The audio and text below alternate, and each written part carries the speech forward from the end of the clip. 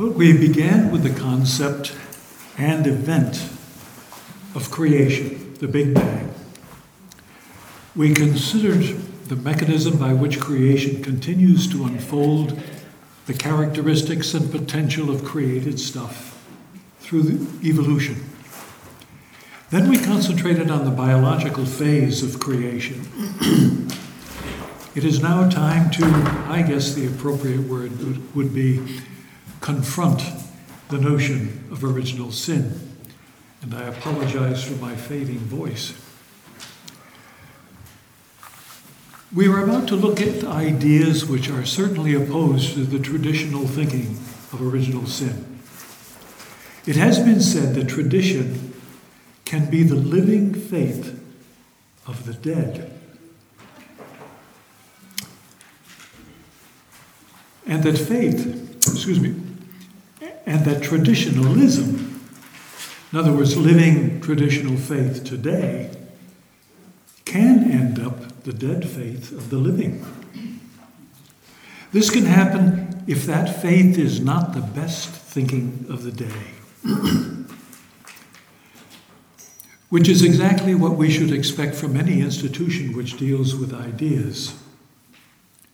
It might be helpful to compare two institutions, the Royal Society and the Vatican, and the approach that each takes toward understandings in their field.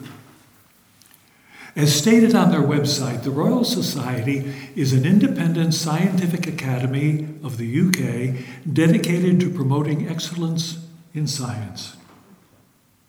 Oddly, the Vatican does not define itself on their website.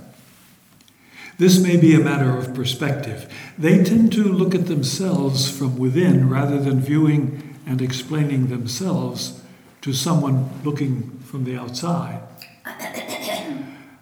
I trust that this does not imply that they are only interested in preaching to the choir.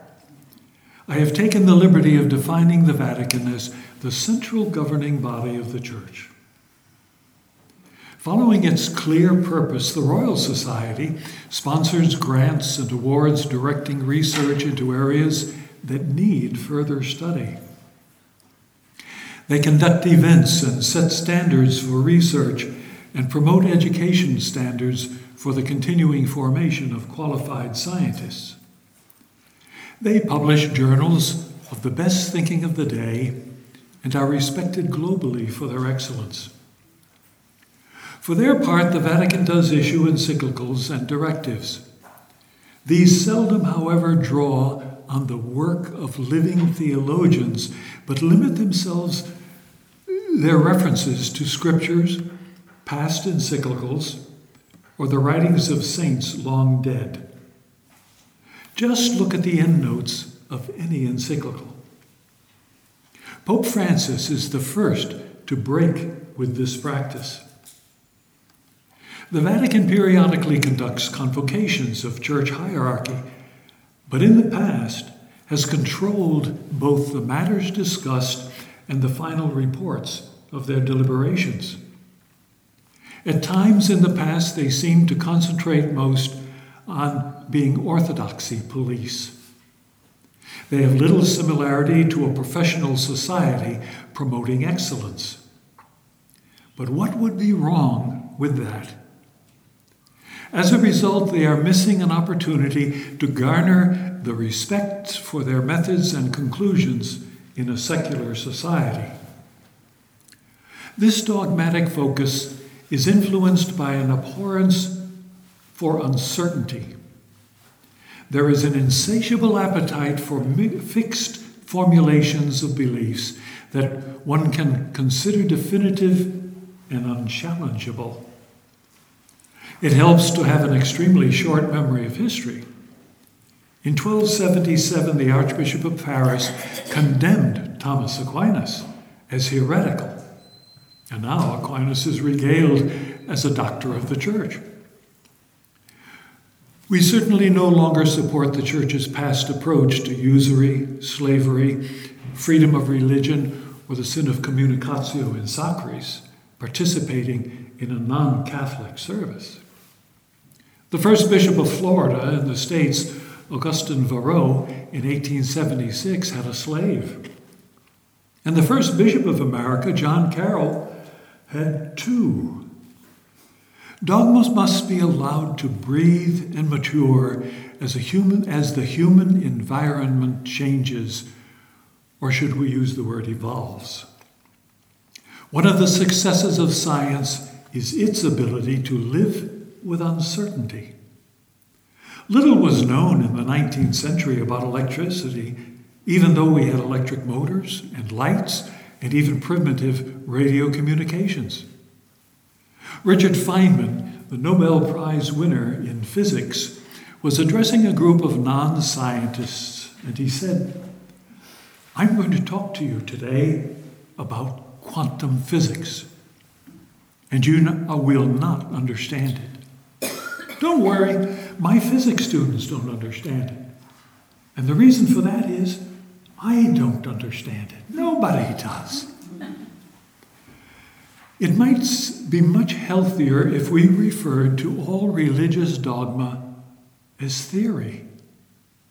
Acceptance of a theory does not depend on belief in its truth or on belief in its empirical, but on belief in its empirical, theological, and philosophical adequacy. What then do contemporary theologians say about original sin? A first and major step was taken by Teilhard de Chardin. In his book, Christianity in Evolution, he says, "It is no exaggeration to say that in the form in which it is still commonly presented today, original sin is at the moment one of the chief obstacles that stands in the way of the intensive and extensive progress of Christian thought." Teilhard was a convinced evolutionist and explored the theological aspects of it. He found original sin to be the intellectual brake hindering any further theological progress. He went on further to call the idea of original sin, quote, "an embarrassment or stumbling block to the well-meaning but undecided, and at the same time, a refuge for the narrow-minded."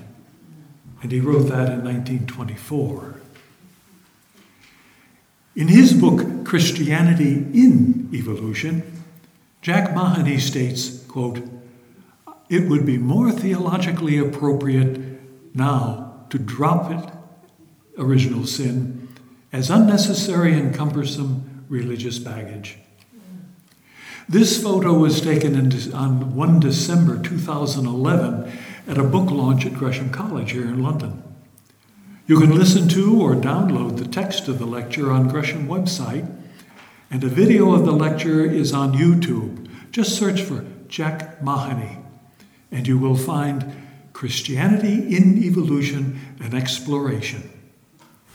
It's a rigorous analysis of the doctrine. His purpose is to move beyond a defensive approach justifying Christianity and to explore positively the impact which accepting evolution can have on Christian belief and doctrine as a whole. Examining original sin without consideration of human biological nature before the fall can bring about distortions and even immoderate language.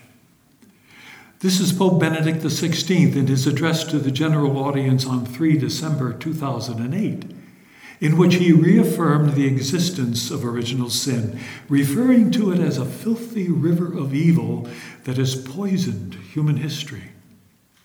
He had earlier described this river as injustice, lies, and lust, and all are a result of the fall of humankind. The comment clearly presumes the reality of original sin. And what of the Catechism of the Catholic Church? It says, quote, "The Church, which has the mind of Christ, knows very well that we cannot tamper with the revelation of original sin without undermining the mystery of Christ." One can wonder what operative what the operative principle was behind this statement. Was it the best scriptural hermeneutics rigorously applied? Or was it the human tendency to avoid the appearance of changing one's thinking in the face of new evidence? Does this statement maintain that the whole purpose of Christ was simply to counteract original sin and little more? But then in a 778-page document covering the whole of Christian belief, and written in early 1970, it is understandable that it does not reflect the latest scholarship on certain subjects. It continues in the next paragraph. Genesis 3 uses figurative language, but affirms a primeval event, a deed that took place at the beginning of the history of man. That is not the general opinion of writers today, and comes from a fundamentalist interpretation of the Scriptures. Lest you think that I am overstepping my bounds of respect for the Catechism, let me cite the words of Pope Francis. On 11 October, marking the 25th anniversary of the promulgation of the Catechism of the Catholic Church, he said, "The Church must guard the deposit of faith and proclaim it to our contemporaries in a new and fuller way." The issues treated in the Catechism cannot be reduced to a mere resume of traditional teaching without taking into account not only the doctrine as it has developed in the teachings of recent popes, but also the change in awareness of the Christian people. And adds, tradition is a living reality, and only a partial vision regards the deposit of faith as something static. The Word of God cannot be mothballed like some old blanket in an attempt to keep insects away. No, the Word of God is a dynamic and living reality that develops and grows because it is aimed at a fulfillment that none can halt. And he concludes, doctrine cannot be preserved without allowing it to develop, nor can it be tied to an interpretation that is rigid and immutable without demeaning the working of the Holy Spirit. I suggest that contemporary theologians are today contributing to doctrinal development, not doctrinal destruction. Finally, Stephen J. Pope, in Human Evolution and Christian Ethics, published in 2007, observes, Adam and Eve stand symbolically for the entire human race at all times. Original sin was not a primeval event or deed, as the Catechism affirms. Adam and Eve are a metaphor, as should be expected, coming as it does in the very beginning of the Old Testament. The metaphor predates Western philosophy by about 1,500 years, pre-science by about 3,500 years, and pre-hermeneutics by about 3,800 years. Why do we want to hold on to it so tenaciously? Make no mistake, we have seen a number of concepts or principles die or fade away. Limbo is a good example. In the cut and dried approach of traditional theology, which maintained the almost mechanical necessity for baptism for salvation, an infant who died without being baptized was destined to hell. Soon that just did not seem true when speaking of a loving God. Thus, limbo, a place of natural happiness, was devised to save face for God. This was scrutinized on and off since the 5th century. The Second Vatican Council cast some doubt on limbo because of the universal offer of grace to all humanity. The Catechism made no mention of it. On April 20th, 2007, the advisory body known as the International Theological Commission released a very nuanced document originally commissioned by Pope John Paul II, entitled the hope of salvation for infants who die without infant baptism. They concluded that there were serious theological and liturgical grounds for hope that unbaptized infants who die will be saved and enjoy the beatific vision. They then added that there was hope rather than grounds for sure knowledge. The reason for the hedge was that there is too much that simply has not been revealed to us. It seems that they were not interested in widening their research beyond revelation to consider the reasonableness of what science suggests. Officially, it is all still up in the air, but softened by faith and hope. We might say that today, the limbo theory is in limbo. Another stellar example, which questions the finality of any encyclical formulation, involves the practical matter of freedom of conscience. On 15 August 1832, Pope Gregory VI promulgated the encyclical Mirare Vos on liberalism and religious indifferentism. He said, "This shameful font of indifferentism gives rise to the absurd and erroneous proposition that claims that liberty of conscience must be maintained by everyone. It spread ruin in sacred and civil affairs, though some repeat over and over again with the greatest imprudence that some advantage accrues to religion from it." He continues, "Experience shows, even from the earliest times, that cities renowned for wealth, dominion, and glory perished as a result of this single evil, namely, moderate freedom of opinion, license of free speech, and the desire for novelty." Thankfully, in 1965, Paul VI issued the Declaration Dignitatis Humanae, in which he wrote, "In all his activity, a man is bound to follow his conscience in order that he may come to God, the end and purpose of life. It follows that he is not to be forced to act in a manner contrary to his conscience, nor, on the other hand, is he to be restrained from acting in accordance with his conscience, especially in matters of religion." And then he continues, "The right to religious freedom has its foundation in the very dignity of the human person, as this dignity is known through the revealed Word of God and by reason itself."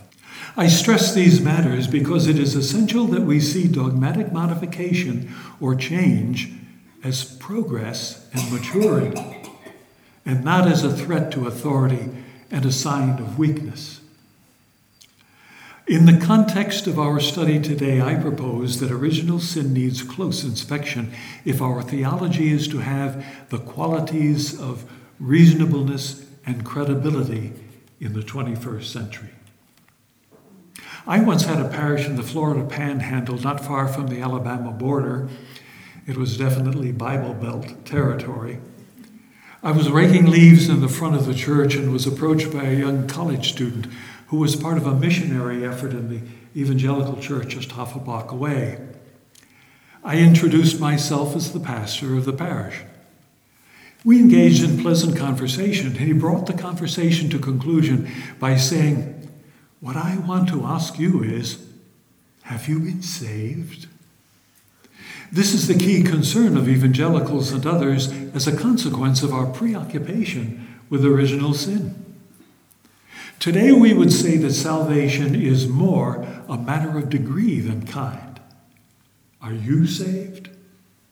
I know people who are worried about their relatives based on the assumption that you must be in the know and baptized to be saved. What does that say about most of the human population today, much less the 150,000 years before that? They certainly have not made their decision for Christ, which is the terminology of Southern evangelicals in the States. To put ourselves in perspective of all life on earth, if the last 3.5 billion years of life has existed on earth is represented by 1 year beginning at 0 hours on day 1 and ending today at the stroke of midnight, then Homo sapiens appeared on December 31st at about 11:40 p.m. All human existence would have transpired in about the last 20 minutes of that year.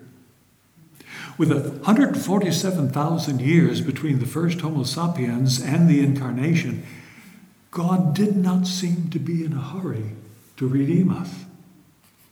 Well, then what did Jesus die for? Here is one proposal.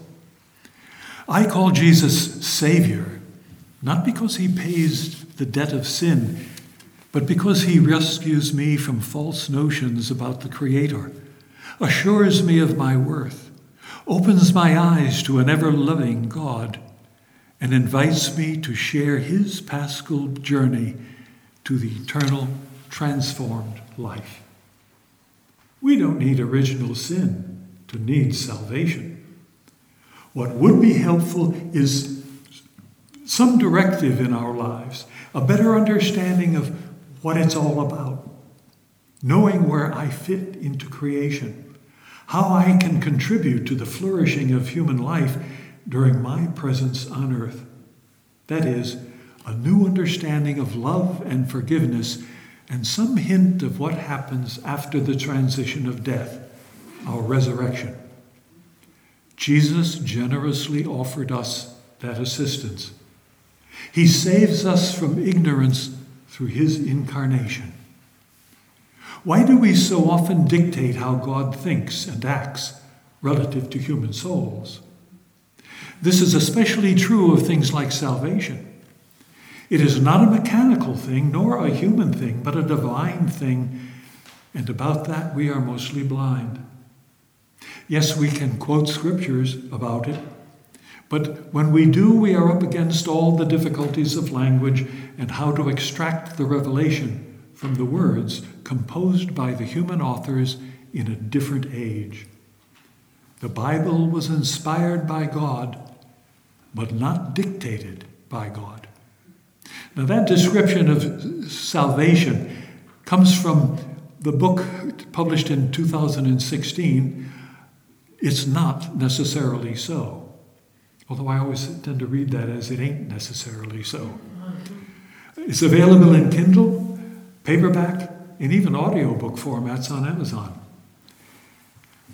Everyone I have ever recommended it to has thanked me for doing so. First, some terminology.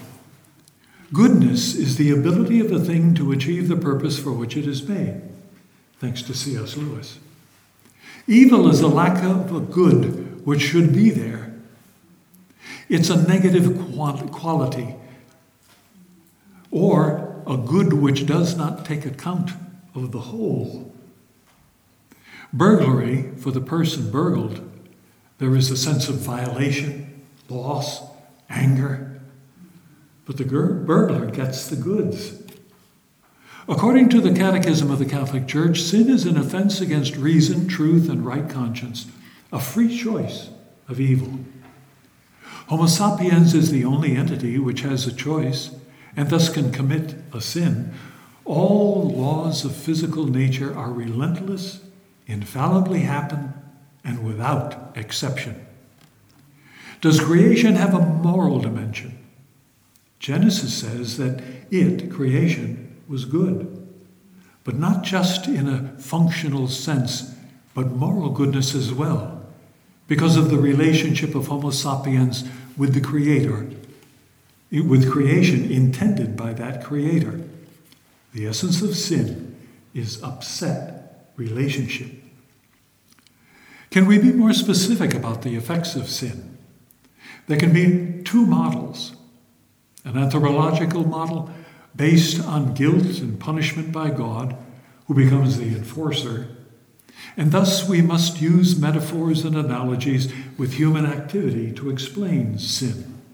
Or the ontological, evolutionary model. Evolutionary because it effects a spiritual reality which we are here maintaining is a natural result through evolving complexity.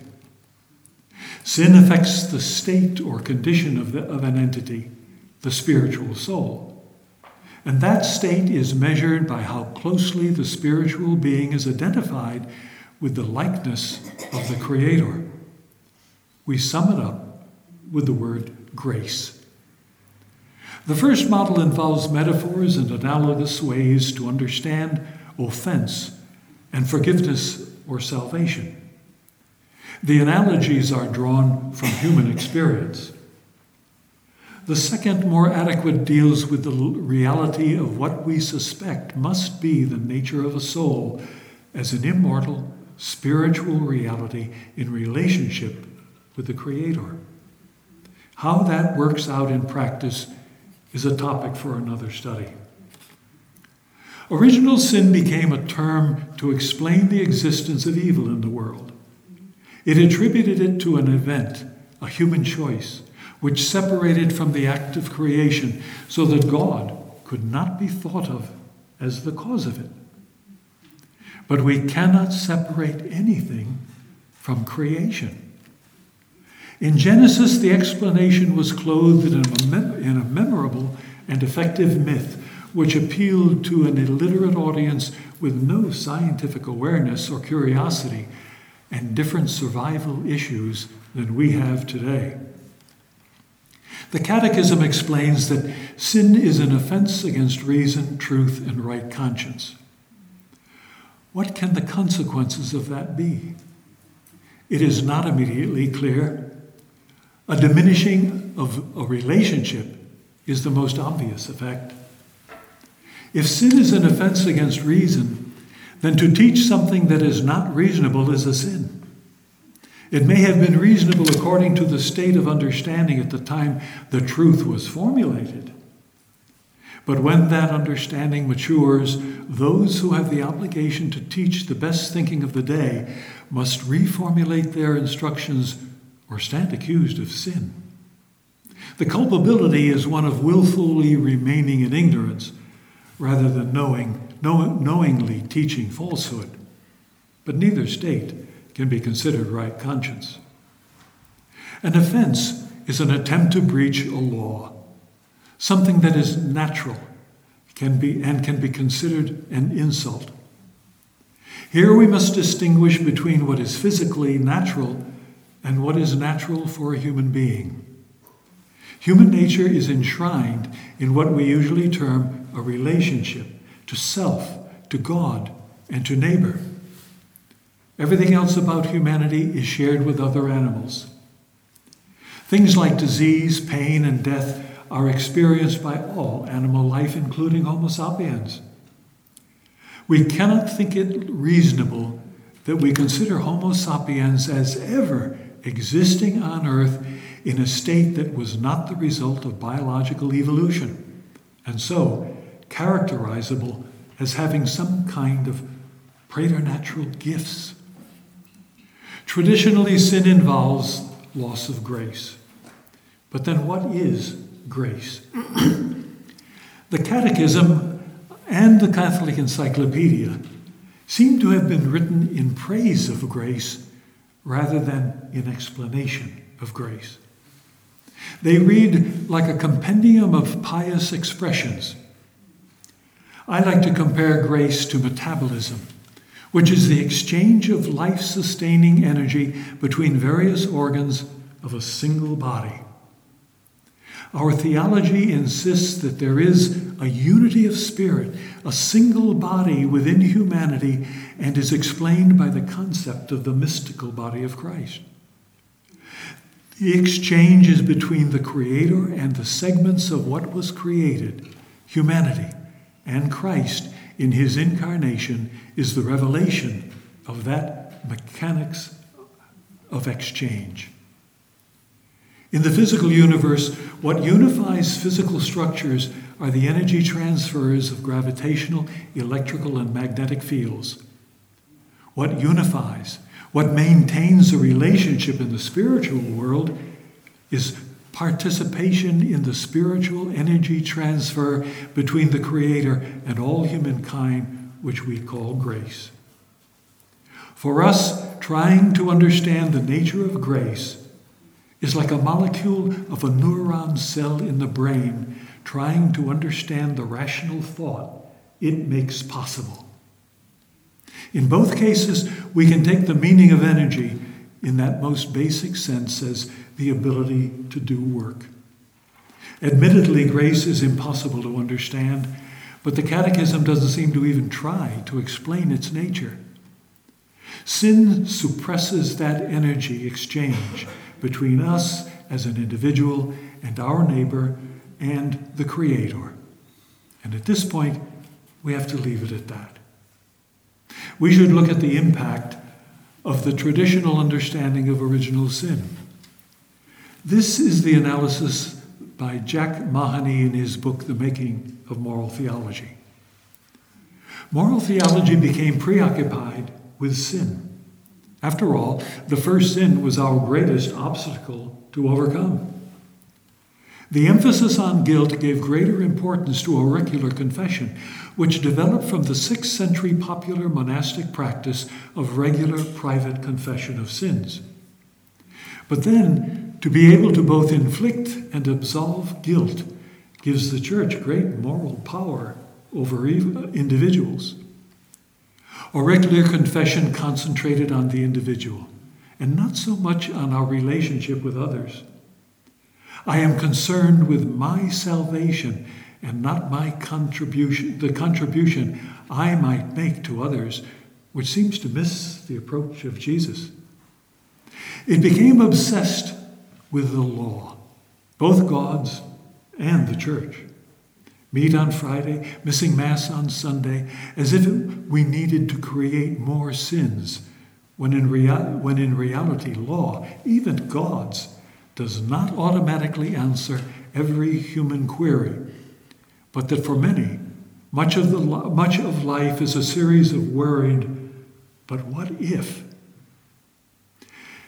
Yet moral theology became more and more an algebra of Christian behavior, which we could calculate in answer for any moral situation. In reality, moral theology became more and more divorced from the rest of theology and developed as a spiritual arm of the Church's legal system. Sin was viewed more and more as a transgression of the law, which was evident in the juridical mentality of Trent. This direction of travel was encouraged in no small way by an abiding fixation of original sin. All this yielded a pessimistic anthropology. It produced moral apprehension by reinforcing the strong sense of sin and guilt, along with humiliation and punishment used to drive that message home. The study of what was good in humanity was relinquished to other branches of theology. Much of this thinking was the legacy of St. Augustine, and we will consider this more in a moment. Mahoney concludes, but the Church was not born Augustinian, and although for 1,500 years it has experienced something more than an Augustinian moment in its moral thinking, it now appears to be in the difficult process of shaking off its long Augustinian mood. What is necessary is to take an evolutionary approach to creation, seeing ourselves as part of that creation. In one of the physics lectures I attended at university, the professor made a remark in passing that some think that an electron is a blue sphere. A ripple of laughter went through the lecture hall, as well as smiles on every face. There are a lot of blue sphere ideas floating around in theology, but we sometimes get the feeling that theologians are not so willing to smile at their blue sphere theories. A recent survey showed that there are 900 million atheists on this planet. That's about 12% of the world's population.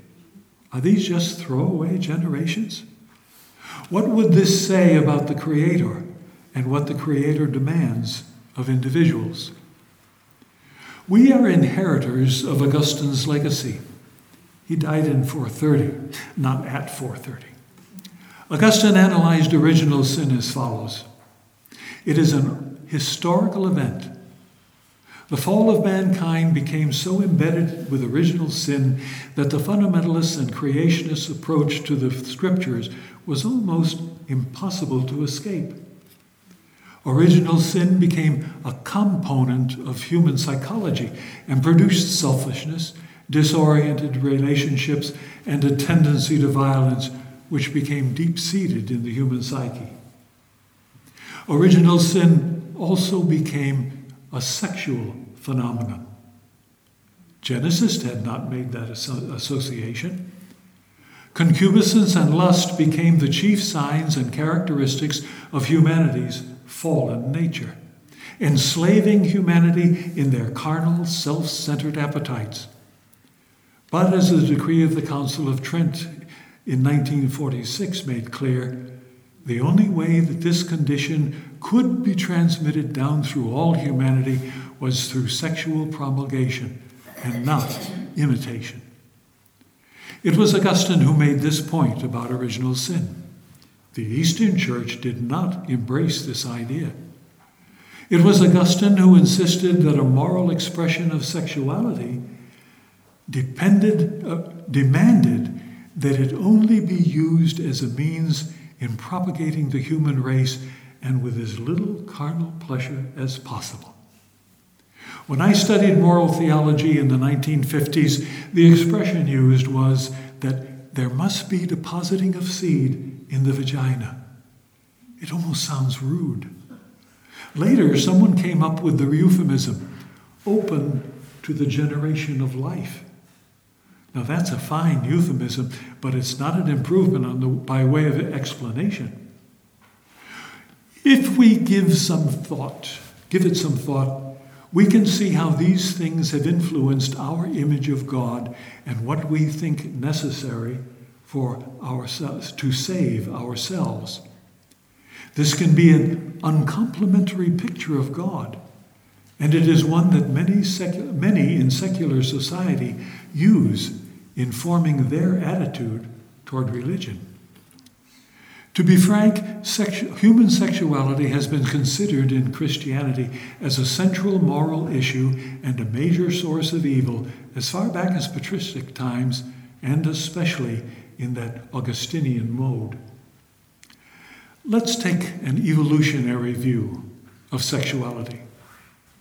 Let's see if evolution can offer a more constructive explanation of evil associated with this human faculty than Genesis can.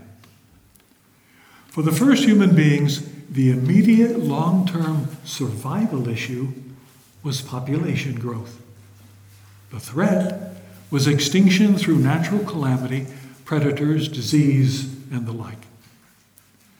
The evolutionary solution? A strong sexual attraction for population increase and intelligent problem solving. Early humanity did not even have to know there was a need for population increase, nor associate copulation with repopulation, although I expect they soon figured it out. The drive was just there naturally, and they did what was natural. And they did not understand or need to understand the method. That situation proved eminently successful. They did just what came naturally. At the same time, they were using their curiosity and ingenuity to solve their daily practical problems. And they were just humans like us. Let me consider a current example. Today we are in the modern era of humanity. The survival issue is just the opposite, coping with population density. The threat becomes the stress of large population and social inequality, economic pressures of competition, mortgages, education, the global social needs which we can watch on television each day in our daily news. And what is the evolutionary solution? A strong sexual attraction associated with increased appreciation of love as revealed by Christ. Am I overstating it? Shortly after ordination, I went to a film. Can't remember the name of it, who was in it, what the plot was, but only one scene.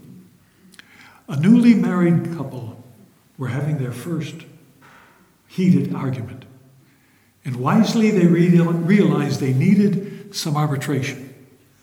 So they went across the hall of the apartment building to a young couple who had been married a couple of years, and they began to explain what the problem was. And as soon as the husband over there realized what was happening, he said, "Stop." And he took them back into their own flat, stood them face to face, and gently pushed them into the stall shower. And then he said, "Now, whenever my wife and I get into a heated argument, we get undressed, get in this position, and it's never been known that two human beings of the opposite sex can continue a heated argument for more than about a minute and a half." Now, that was a revelation to me, even though I had studied moral theology for the previous 4 years. There is a contemporary human need for sexuality. It is not associated necessarily with reproduction. The sin against chastity would be not to use the sexual drive for its purpose in that situation. And we might add, they shouldn't have to worry which day of the month it is. Clearly, our desires need to be directed differently in different ages and in different circumstances. Biological reproduction must not trump all other sexual issues. We are spirits temporarily manifested in a biological entity. Our immortality utilizes grace and not biological metabolism. One of the problems moral theology has is that we do not have a theology of pleasure. Pain is easy. It's the body telling us that something's going wrong. But what about pleasure? So far, moral theology has neglected this. From an evolutionary point of view, desire is a survival mechanism and not a sign that we are fundamentally disordered by nature. For example, for individual survival, there is hunger, thirst, taste for food. We need, and yes, we must include, physical love and sexual companionship as a basic necessity. For species survival, we need mutual assistance, government, companionship, social support and compensation for the stresses of modern life, and respect for our environment. Words like disorientation, concupiscence, lust, and wounded are straight out of an Augustinian lexicon. What is disoriented is our understanding of why there are desires. If evil is a disorientation of desire, then because this is part of our nature, and only the Creator can change our nature, the cause is God and not original human sin. If desire has evolutionary purpose, then we rational persons are the cause of evil, in that we decide to use an evolved capacity in the wrong way. This evil is a moral dimension we make and not a decision we make, and not a product of disoriented impulses lurking in our heart. No sin committed by our first parents wounded our natural and our nature, and divine revelation directs us toward right decisions. So what of salvation and redemption? Realizing that Homo sapiens arrived on Earth some 150,000 years ago or so, To understand the primary purpose of the incarnation as revelation makes sense in a number of ways. We wonder why God waited so long between the fall and the incarnation. This sense of urgency comes from the fact that because of original sin, there is a need for redemption, a Savior. For the Creator to wait until thousands of generations had passed before bringing that about, that redemption seems churlish, and at the least. Without a fall, there is no urgency. What is needed is a convincing revelation of the fact that Homo sapiens is, by nature, a transcendent spiritual being. And in reality, that took a couple of stages to make convincingly. In the age of Genesis, there was active curiosity about evil in the world and the meaning of life. The revelation established that what was made by the Creator was good and had purpose and the concern of the Creator. 2,000 years later, the incarnation demonstrated that the nature of the Creator is shared by human nature. It was natural for humankind. But since there was not yet an understanding of evolution as an integral part of creation, we had to wait until scientific minds brought that to light. We now know that evolution is an integral part of creation. With that understanding, we can see transcendent spiritual human nature as natural and not necessarily something ad hoc added to a physical body. Consider the notion of redemption in itself. Redemption can mean saving from error or evil, but it also means gaining possession of something in exchange for payment. We are certainly saved from error by all the teachings and example that Christ gave us in his short life on earth. He revealed many things to us during that time. The most important thing he revealed is in the incarnation itself.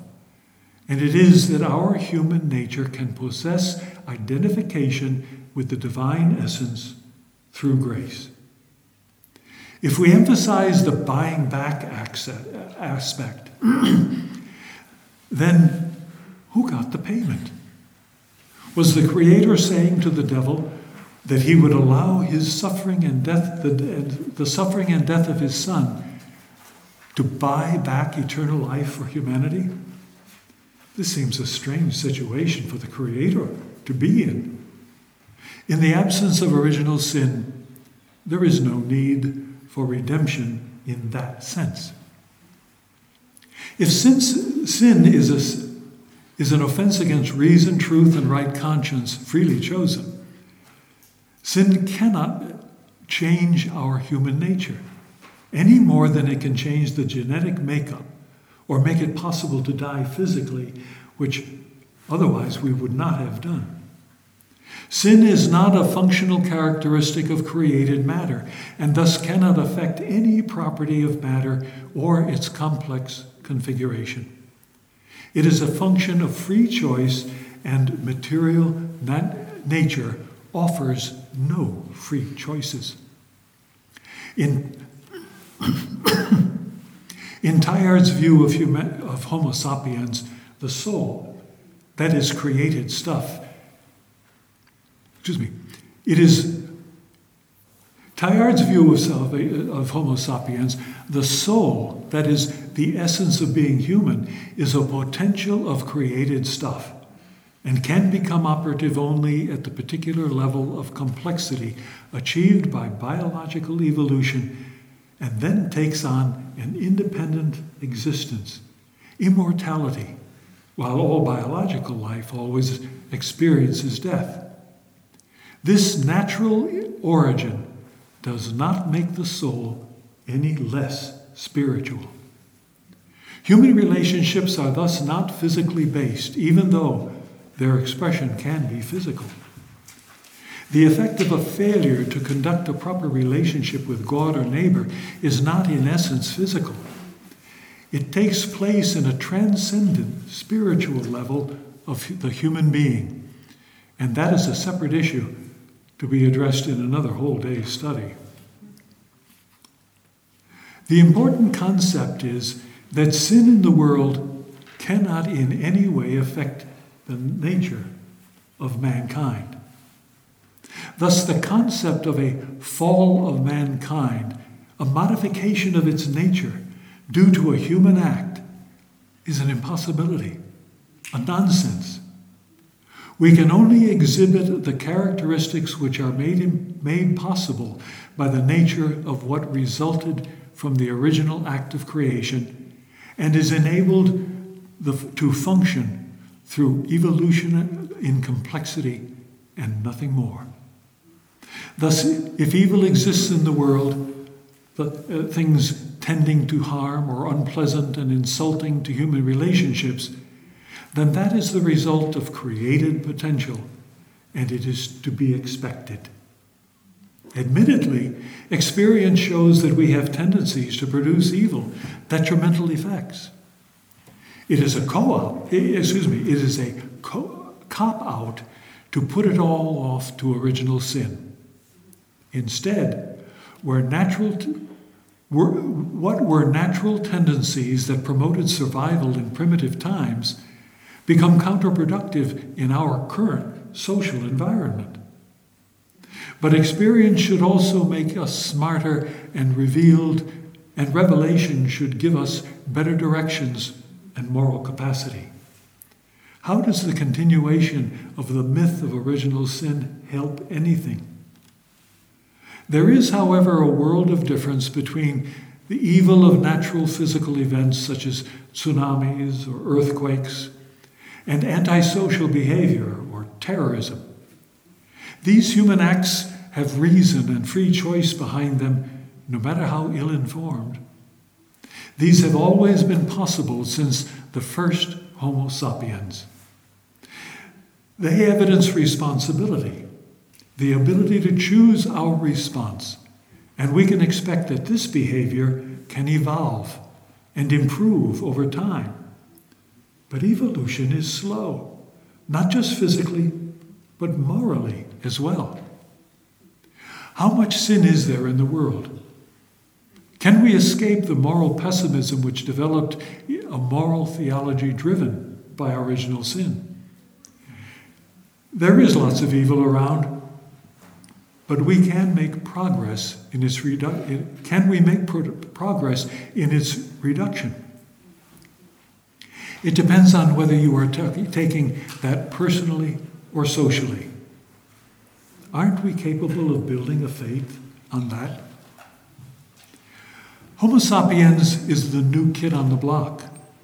The first living organism on Earth began 3.5 billion years ago, while humans have been around for only about 150,000 years. If we represented the period of all life on Earth as a 24-hour day, then humankind has been around for the last 100 seconds. This should prevent us from becoming too pessimistic about human moral evolution. All evolution is slow. This is the time frame during which we can attribute moral responsibility. Of course, sin depends on knowledge of that responsibility. We should expect, in evolutionary terms, for such a young species that an understanding of responsibility would take time to evolve. Just as biological evolution progressed in a single-cell organism to blue whales, spiritual humanity must progress from nomads to tribes, from hunter-gatherers to agrarians, from kingdoms to democracies, while conducting failed experiments with communism or still undecided systems of economics and socialism. These also reflect the way humans can relate to each other, and this means moral evolution. We need to distinguish between mistakes and sins, ignorance and mendacity, the ideal from the possible, and this is best learned through experience. Christians are convinced that the Creator has revealed the directions in which we must proceed and has offered motives for taking that path. Christians have also learned how to interpret that revelation, its limitations, and its area of expertise. We must not oversell its potential as many fundamentalists do. The Scriptures are a product of the Creator's guidance and not dictation. In the 21st century, we do not need original sin to explain evil, the conditions we find human relationships in today. Evolution is a much more adequate and reasonable explanation. We are not a fallen race. We are a developing and evolving race. This approach does not change our understanding of so many important theological concepts. For example, grace is our relationship with God and our neighbor. The importance and value of divine revelation in determining how to use our nature, the why of human existence. The divine promise of life after biological death, immortality, and resurrection. And the centrality of Christ in the divine plan. So much of the writings of Chardin focus on that key point. The evolutionary approach embraces all these traditional concepts. It simply makes these things more natural, reasonable, and believable. It is not the destruction of traditional Catholic beliefs. It is the further development of them. Genesis is not revealing that we first had a different human nature than we do now, nor was it explaining why humans die biologically. It is recognizing that there is evil, and evil is tragic, but there is hope, and we can compensate for evil by the way we live our individual lives. The condemnation found in Genesis chapter 3:14 are lists of things which make daily life difficult. A primitive, nomadic people of the Genesis era could find consolation and hope in knowing that this is somehow natural, to be expected, and is part of the way the Creator decided to do things, in spite of the questionable qualities it might attribute to the Creator. It is through the sweat of our face that we eat bread until we return to the ground and dust. So just get on with it. And Christ added, get on with it through love. It is these things which make it appropriate to refer to the sin of the world rather than original sin. There are many things that will need to be need rethinking and updating when we dispense with original sin. Updating does not mean harmonizing. Some ideas will have to be abandoned. A rigid respect for tradition, however, is no guarantee of orthodoxy or truth. Genesis, for example, is not describing creation, it is interpreting it. Pure science leads to new technology. The physics of electrical properties of crystals led to the invention of the transistor. But the transistor was done by the technician, and the pure research was done by the physicist. The properties were discovered by pure science. The transistor has a technological advance. Theology is the pure science concerning religion. The spirituality is the technology of theology. The technologists in theology are those who step into pulpits, write on spiritual matters, or direct dioceses. Good spirituality must be based on good theology.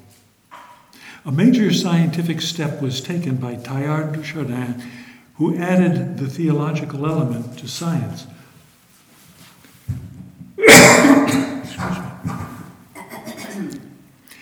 There are so many things to be updated that theologians should love this. In the secular world, they call it job security. The surprising thing is that the theological conclusions that are reached will, for the most part, end up the same as in traditional theology. Only the cause or way we reach those conclusions will be different. Tradition runs into trouble when the scientific or intellectual climate is now quite different from the period when the tradition was originally formulated. You and I must be able to express our religious beliefs in the language of our culture. We need to be saved not because we are born with a grave fault in our human nature, which makes us incapable of having a relationship with the Creator. We are saved from ignorance by the revelation from Jesus that we are good, we fit into creation, we can contribute to the flourishing of humanity, and it was Jesus in the Incarnation who revealed this. He did this by taking on the exact same nature we were born with, not one sanitized of original sin. And he offered the promise of immortality through his resurrection. We have traditionally called the mechanism through which this happens grace. Grace is not a quantity or a spiritual substance which can be added or removed or packaged in an indulgence like a toy in a Kinder Surprise. Often in the past it became almost mechanical, especially with regard to the sacraments. Rather, grace is a relationship of love which is nourished by our choices, just as our love of another human being matures. Can't we please begin to see our relationship with God and neighbor through an evolutionary lens rather than one which magnifies sinfulness and the need for salvation? Salvation can give a personal blinkered focus on our spirituality. That is not the rationale, the relational one which Christ advocated. Plus, evolution is the only focus which begins to evangelize secular society in which we live, and not just the choir. The reason there is something and not nothing, in other words, creation, however it happened, was to make possible a natural human engagement with creation in relationship with the Creator. Our theology always taught this relationship, but left out the notion of creation and its evolutionary mechanism. In the past, that seemed too much like science and not spiritual enough. Wouldn't it be exciting to have a parish or cathedral dedicated to God, the Creator? Imagine what architects and interior designers could do with that theme. Imagine, too, what the reaction we could expect from secular society. We would be talking their language for a change. We need to do today what Augustine and Aquinas did in their day. They drew from concepts of science and of the world that existed at that time and used them to develop in the development of theological understandings. As Jesuit Father Thomas Rees, a columnist for the Religious News Service, put it recently, quote, "The problem with conservatives is that they treat the great theologians of the past as a treasure chest of quotes rather than as examples of how to do theology." St. Augustine, for example, took Neoplatonism and used it to explain Christianity to people of his age. St. Thomas Aquinas took the newly rediscovered writings of Aristotle and used it to explain Christianity to his 13th century contemporaries.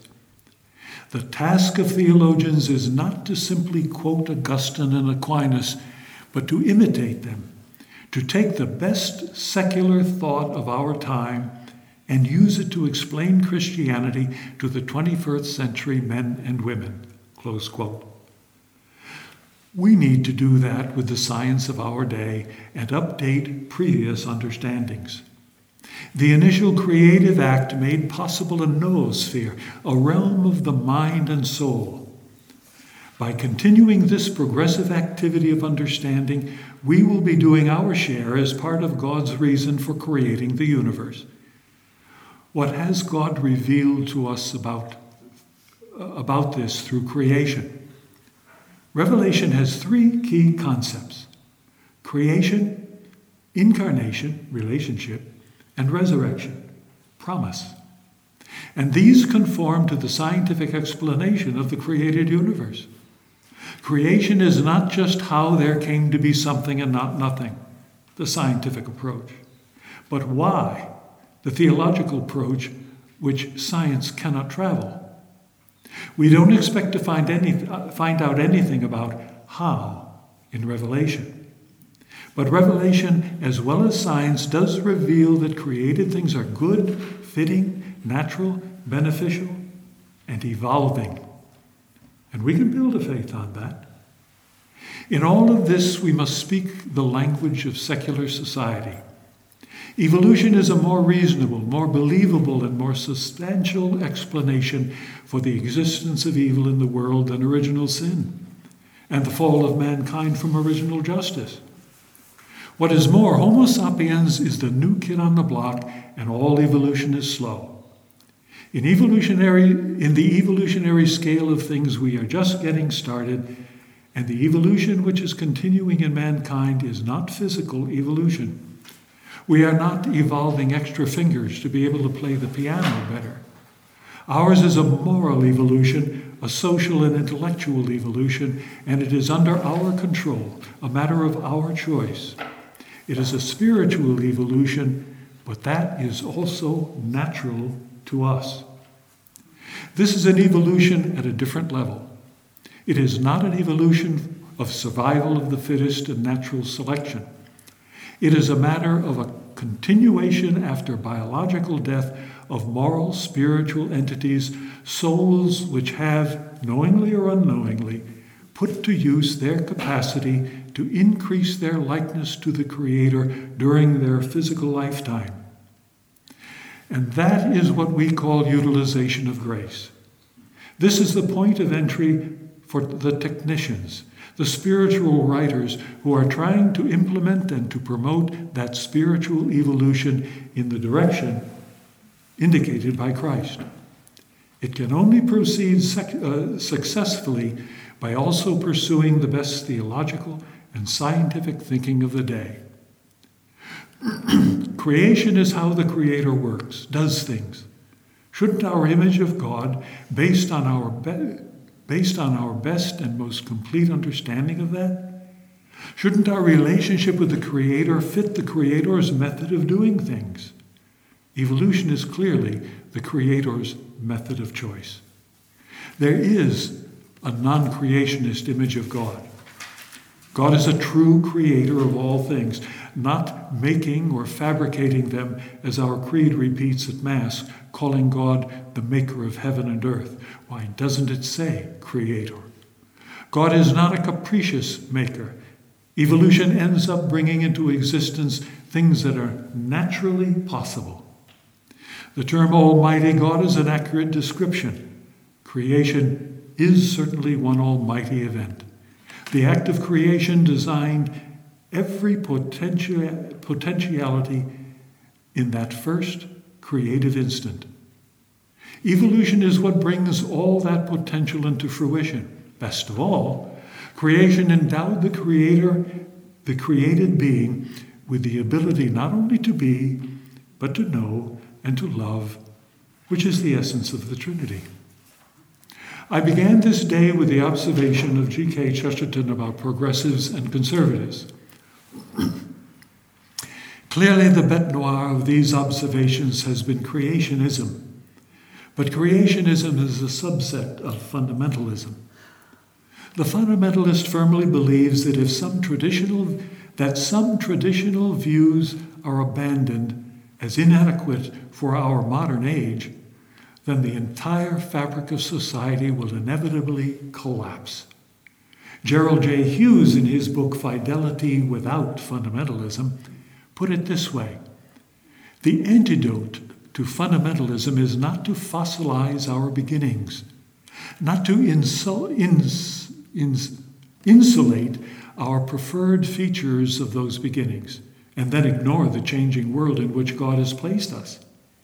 The need for security, which fundamentalism seeks to satisfy, is better and more creatively met if we have confidence in the continuing guidance of the Spirit.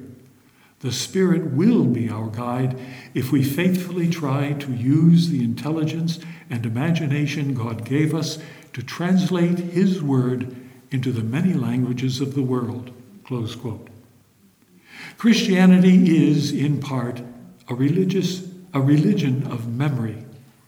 Our past defines who we are, but we must also look to and build the future and beyond. The practice of religion cannot be static any more than human society is static.